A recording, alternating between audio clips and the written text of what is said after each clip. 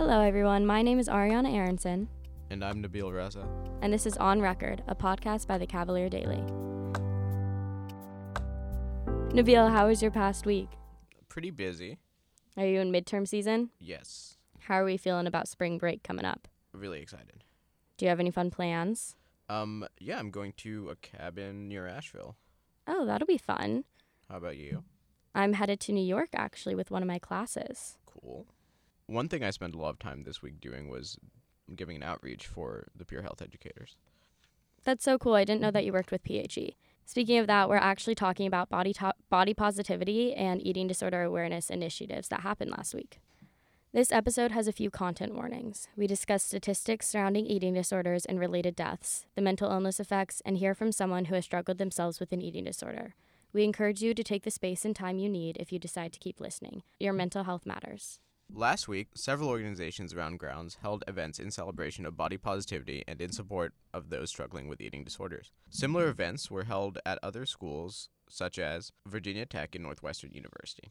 The Peer Health Educators, a group of students working under UVA's Office of Health Promotion, organized Celebrate Every Body Week every year. This year, the PHEs hosted a Genes Exchange and other events. Some form of peer health education has existed at UVA since 1971. It can be a powerful tool for communicating about sensitive health and well-being topics. Today, the UVA PHEs provide training on a range of topics from healthy sexuality to alcohol safety. To learn more about the PHE's efforts surrounding body image, nutrition, and wellness, we spoke to Anahita Golchin, the content specialist for nutrition and wellness.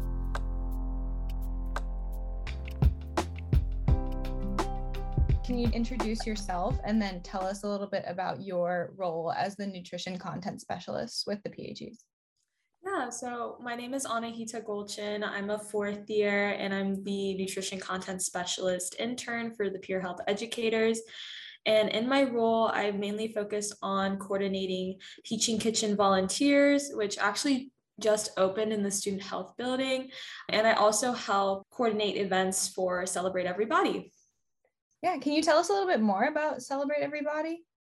Yeah, so Celebrate Every Body is a series of events that happen in the spring semester that focus on body positivity, allowing students to engage with body positivity by participating in events such as the Genes Exchange. And we're actually planning on having a well-being hike, in addition to even art therapy, which allows people to write messages of body positivity and embrace just having a healthy lifestyle and focusing mainly on just being happy and healthy.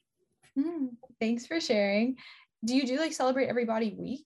Yeah, so Celebrate Every Body, we're changing it to Celebrate Every Body events this semester. We used to have all the events in 1 week. However, this semester we decided to spread them all out throughout the course of the semester in order to adequately market for all of the events and also just to get enough volunteers. Okay, that makes a lot of sense because I knew that in the past it had been Celebrate Every Body week. Just circling back a little bit, I just wanted to ask what motivated you to take on the role of nutrition content specialist, and why that role specifically appealed to you? Well, I guess starting off with being a PHE, I was interested in learning about well-being and nutrition and general health. And I got introduced to PHE through a friend who was in the club. So I decided through my friend that I was going to apply, and I got in. And my first year, I learned so much about sexual health and mental health and nutrition. And I realized that nutrition was something that I was specifically really interested in. So that led me to apply to the position as nutrition content specialist. And from there, I got the position and I've been really enjoying it. I've learned a lot about having healthy body image and coordinating events that surround healthy body image. Thanks so much. I just wanted to talk about why do you think body positivity work and nutrition work as well is important specifically at UVA?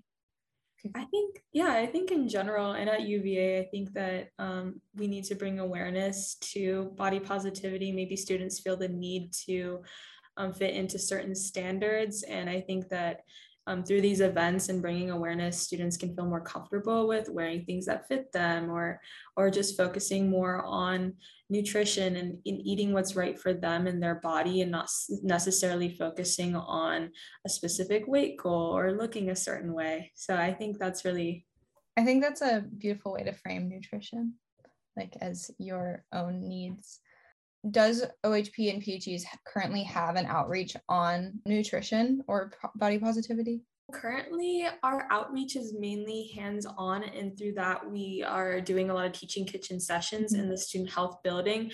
So students can learn about nutrition, well-being, and healthy eating through the teaching kitchen classes. We decided that this year we weren't necessarily going to have outreaches, but patient ed sessions will still be provided to students who would like to have nutrition and body image focused patient ed sessions. Do you want to talk a little bit more about patient ed sessions? Yeah, so patient ed sessions are held by our PHE volunteers, and normally they're anywhere between 30 minutes to an hour, and students will come by to the Office of Health Promotion in the Student Health Building, and they'll sit down and talk with a PHE about maybe some goals that they want to establish or things that they're struggling with, and PHEs are here to listen.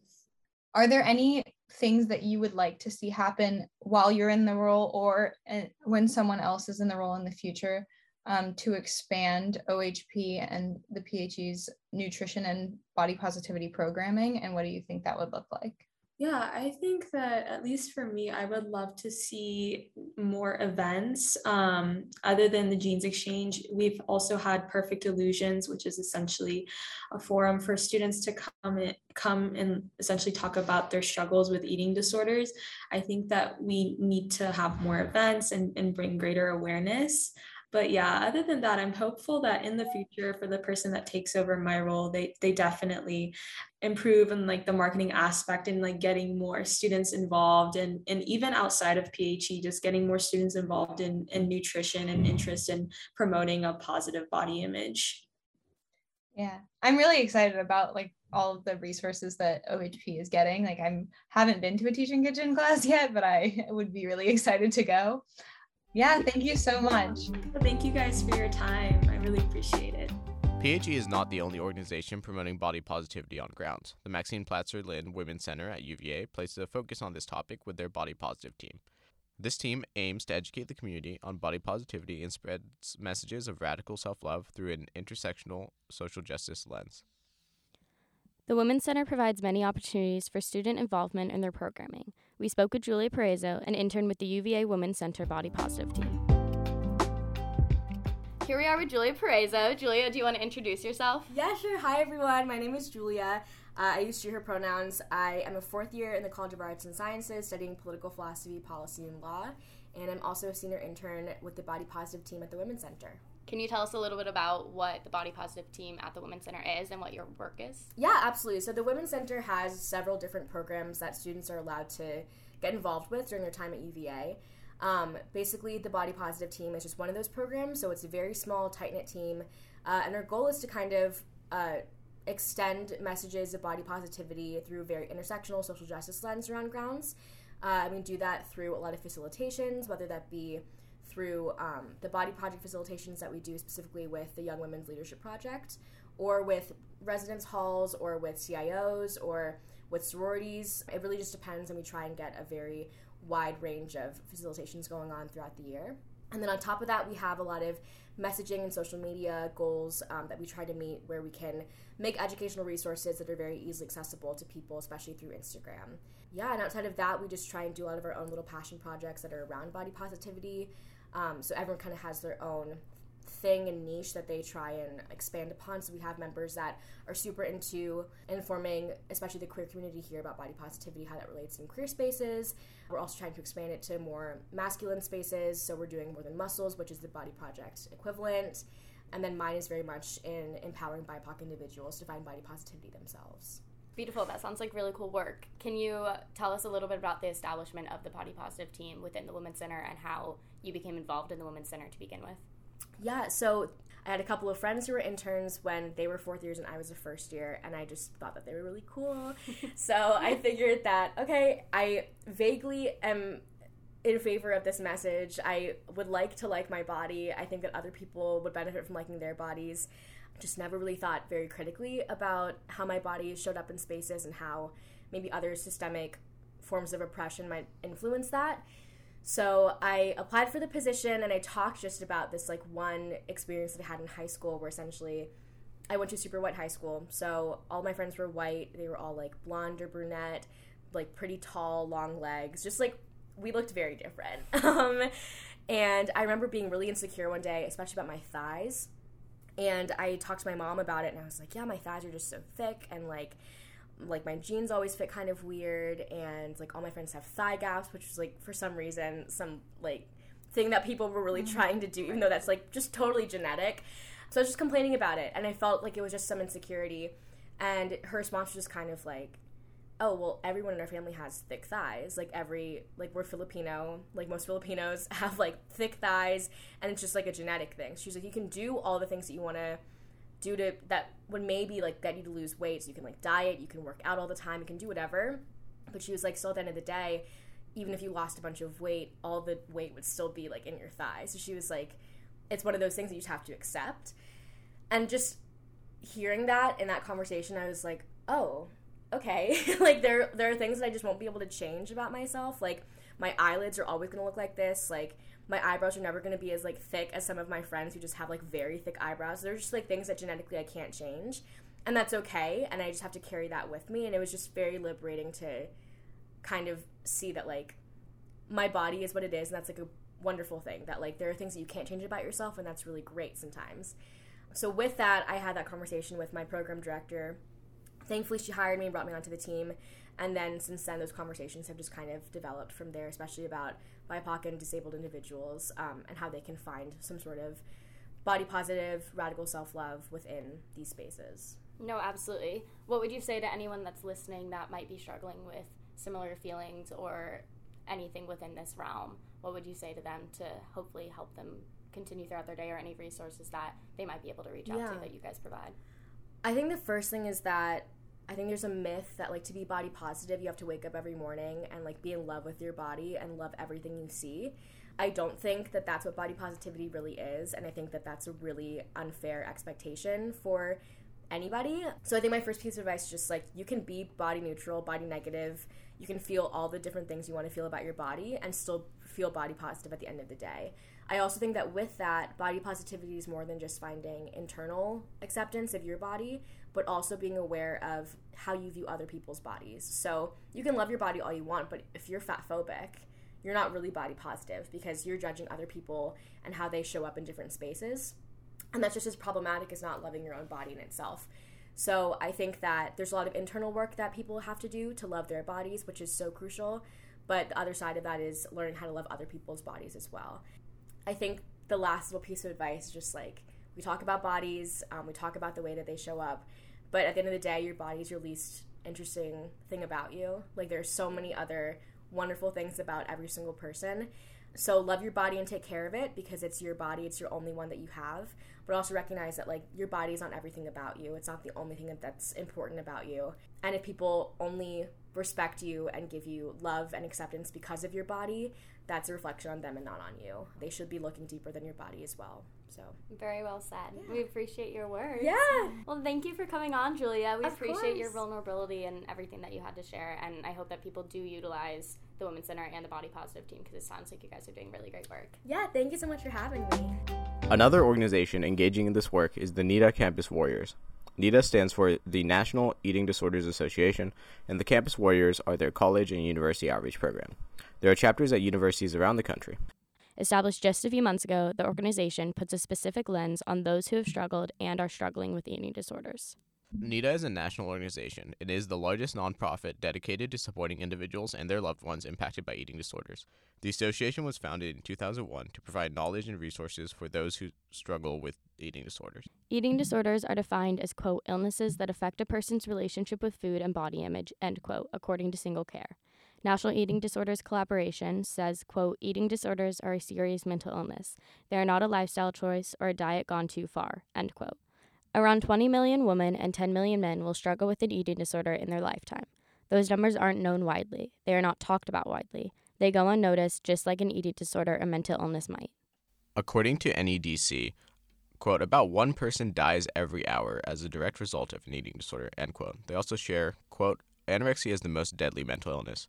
One study found that people with anorexia are 56 times more likely to commit suicide than people without an eating disorder, end quote. NEDA Week was celebrated last week. During this week, NEDA and other organizations host events which bring attention to eating disorders and their impacts.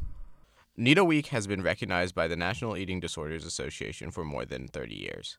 It was established due to the increased recognition that everyone has a different relationship with food and that, unfortunately, the number of people with an eating disorder has increased significantly. Despite NEDA Week being established by the association earlier, it was not nationally recognized until 2018. What comes with national recognition is the need for innovation, research, and prevention programs. To learn more about NEDA's efforts here at UVA, we spoke to Charlotte Malone, a founding member and member of the executive board of UVA's chapter of NEDA Campus Warriors. Hi, Charlotte. How are you? Hi, I'm good. How are you? I'm good. Well, thank you so much for talking to us today. Thank you for having me. I'm excited to share. We just wanted to learn a little bit more about your organization and your role. So if you could tell us a little bit, and also tell us about yourself. Just let us hear. For sure. So my name is Charlotte. I use she, her pronouns. I'm a third year here at UVA, and I'm the secretary of the NEDA Campus Warriors Club here at UVA. It's very new. Our president just reached out to NEDA and kind of established it after winter break, so kind of just this spring. And it's just kind of just about bringing awareness to grounds about eating disorders, because we didn't really have something like this before. And I think that at UVA, we definitely are pretty progressive about talking about mental health, but I think disordered eating and eating disorders is kind of left out of the conversation a lot. So that's what our goal kind of is coming into this.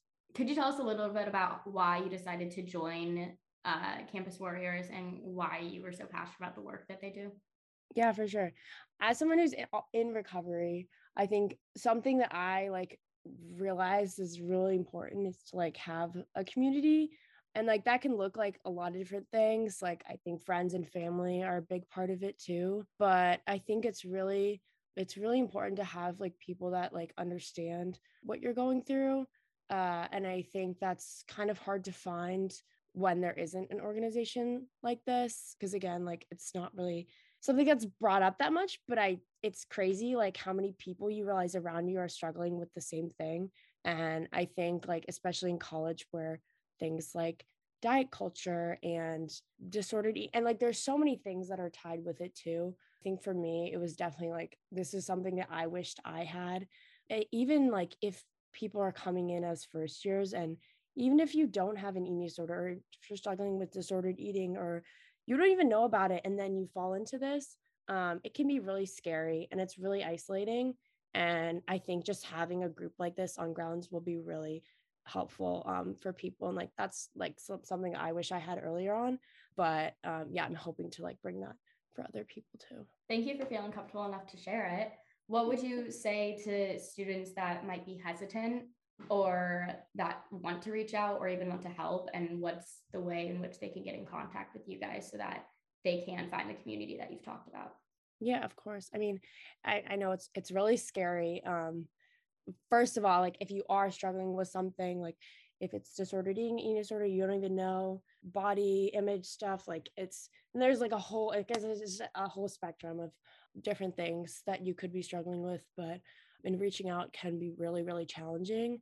I think just putting it out there that this is a safe space, and we're not here to force anyone to do anything. People, you have to be ready for recovery, for yourself. It's not something that I can convince you to do, but just I want people to know that we're a safe space. We're happy to be here for anyone who is willing to reach out, and we're happy to be of support, connect to resources. Yeah. Beautiful. That's good to know for those listening.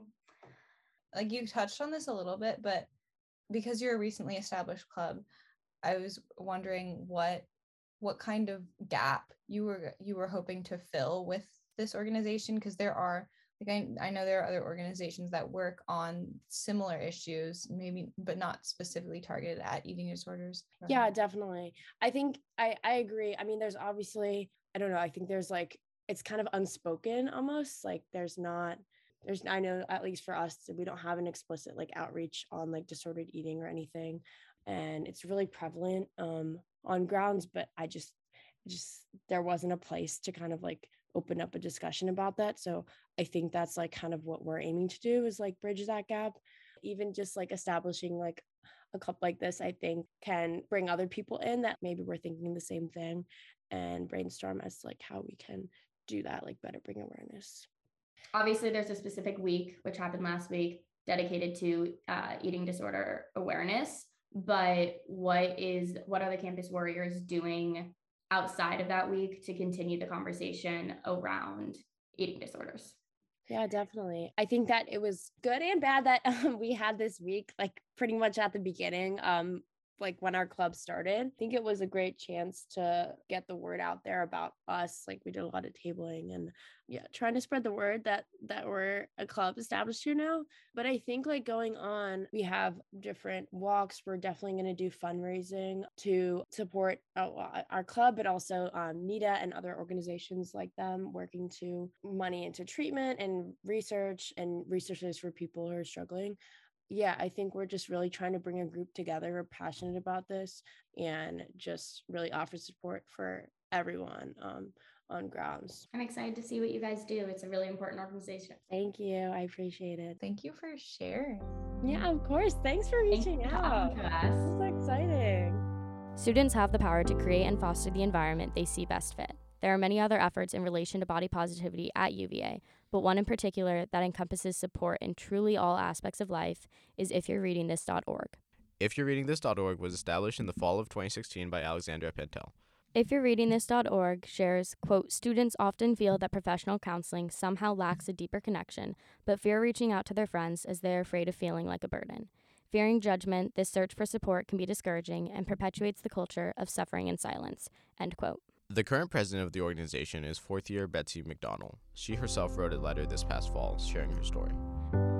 Here we are with Betsy McDonald. Betsy, do you want to introduce yourself? Yeah, hi, I'm Betsy. I use she, her pronouns. I'm a fourth-year media studies major, and I am the president of ifyou'readingthis.org here at UVA.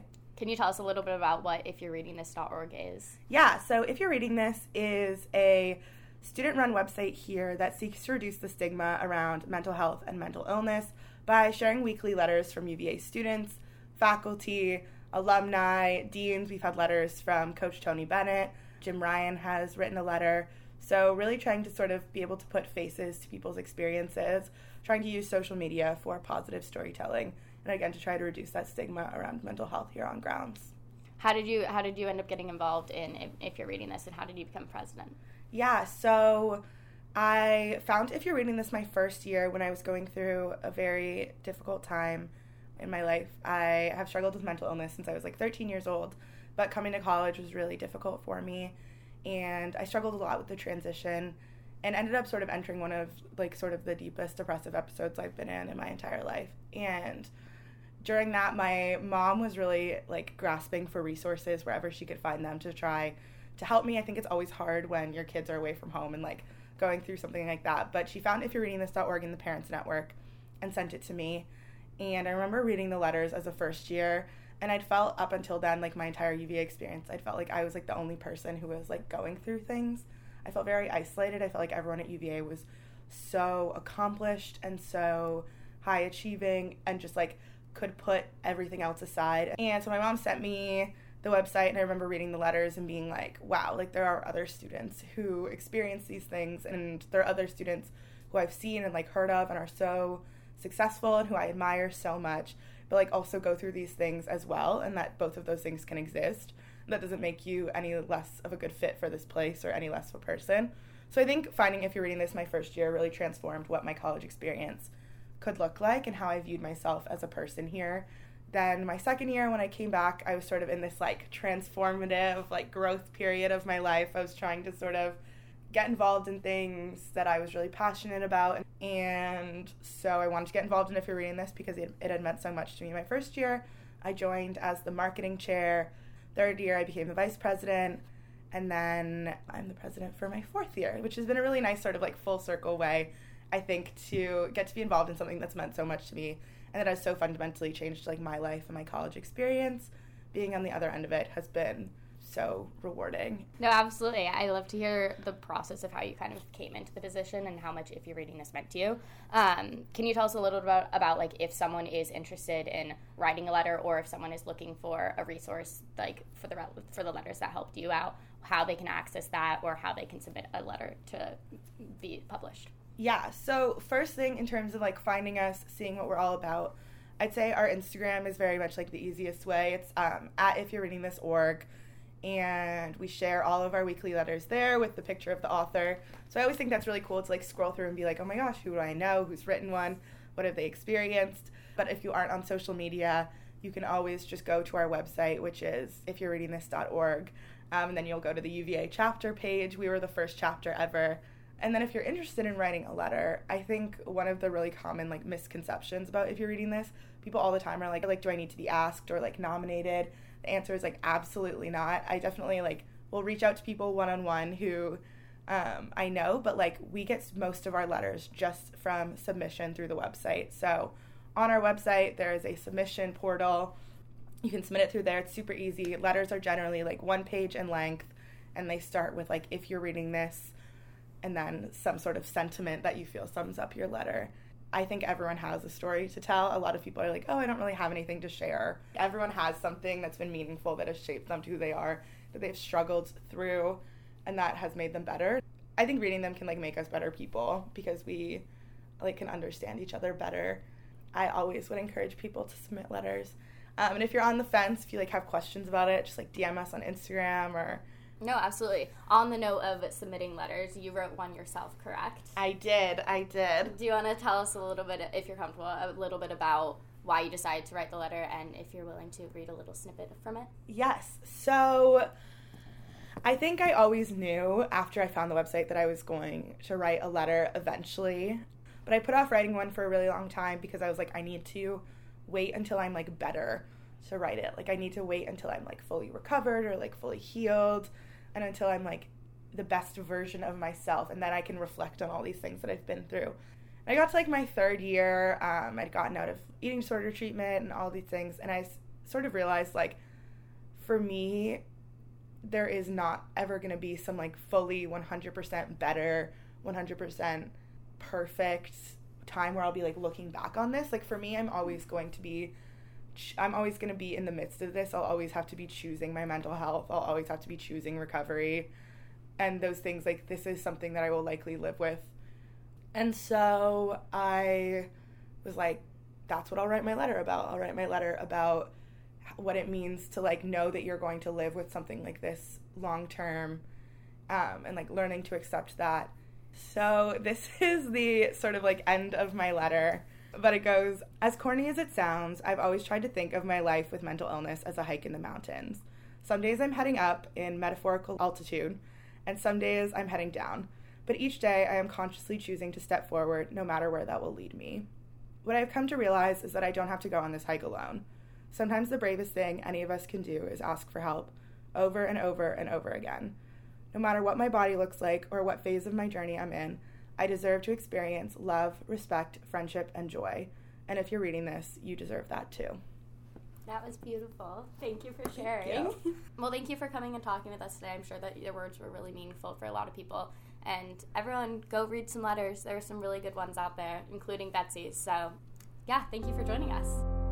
There is power in vulnerability, and the feeling of peer support, whether direct or indirect, can be the difference to the path of recovery. Thanks for tuning in to another episode of On Record.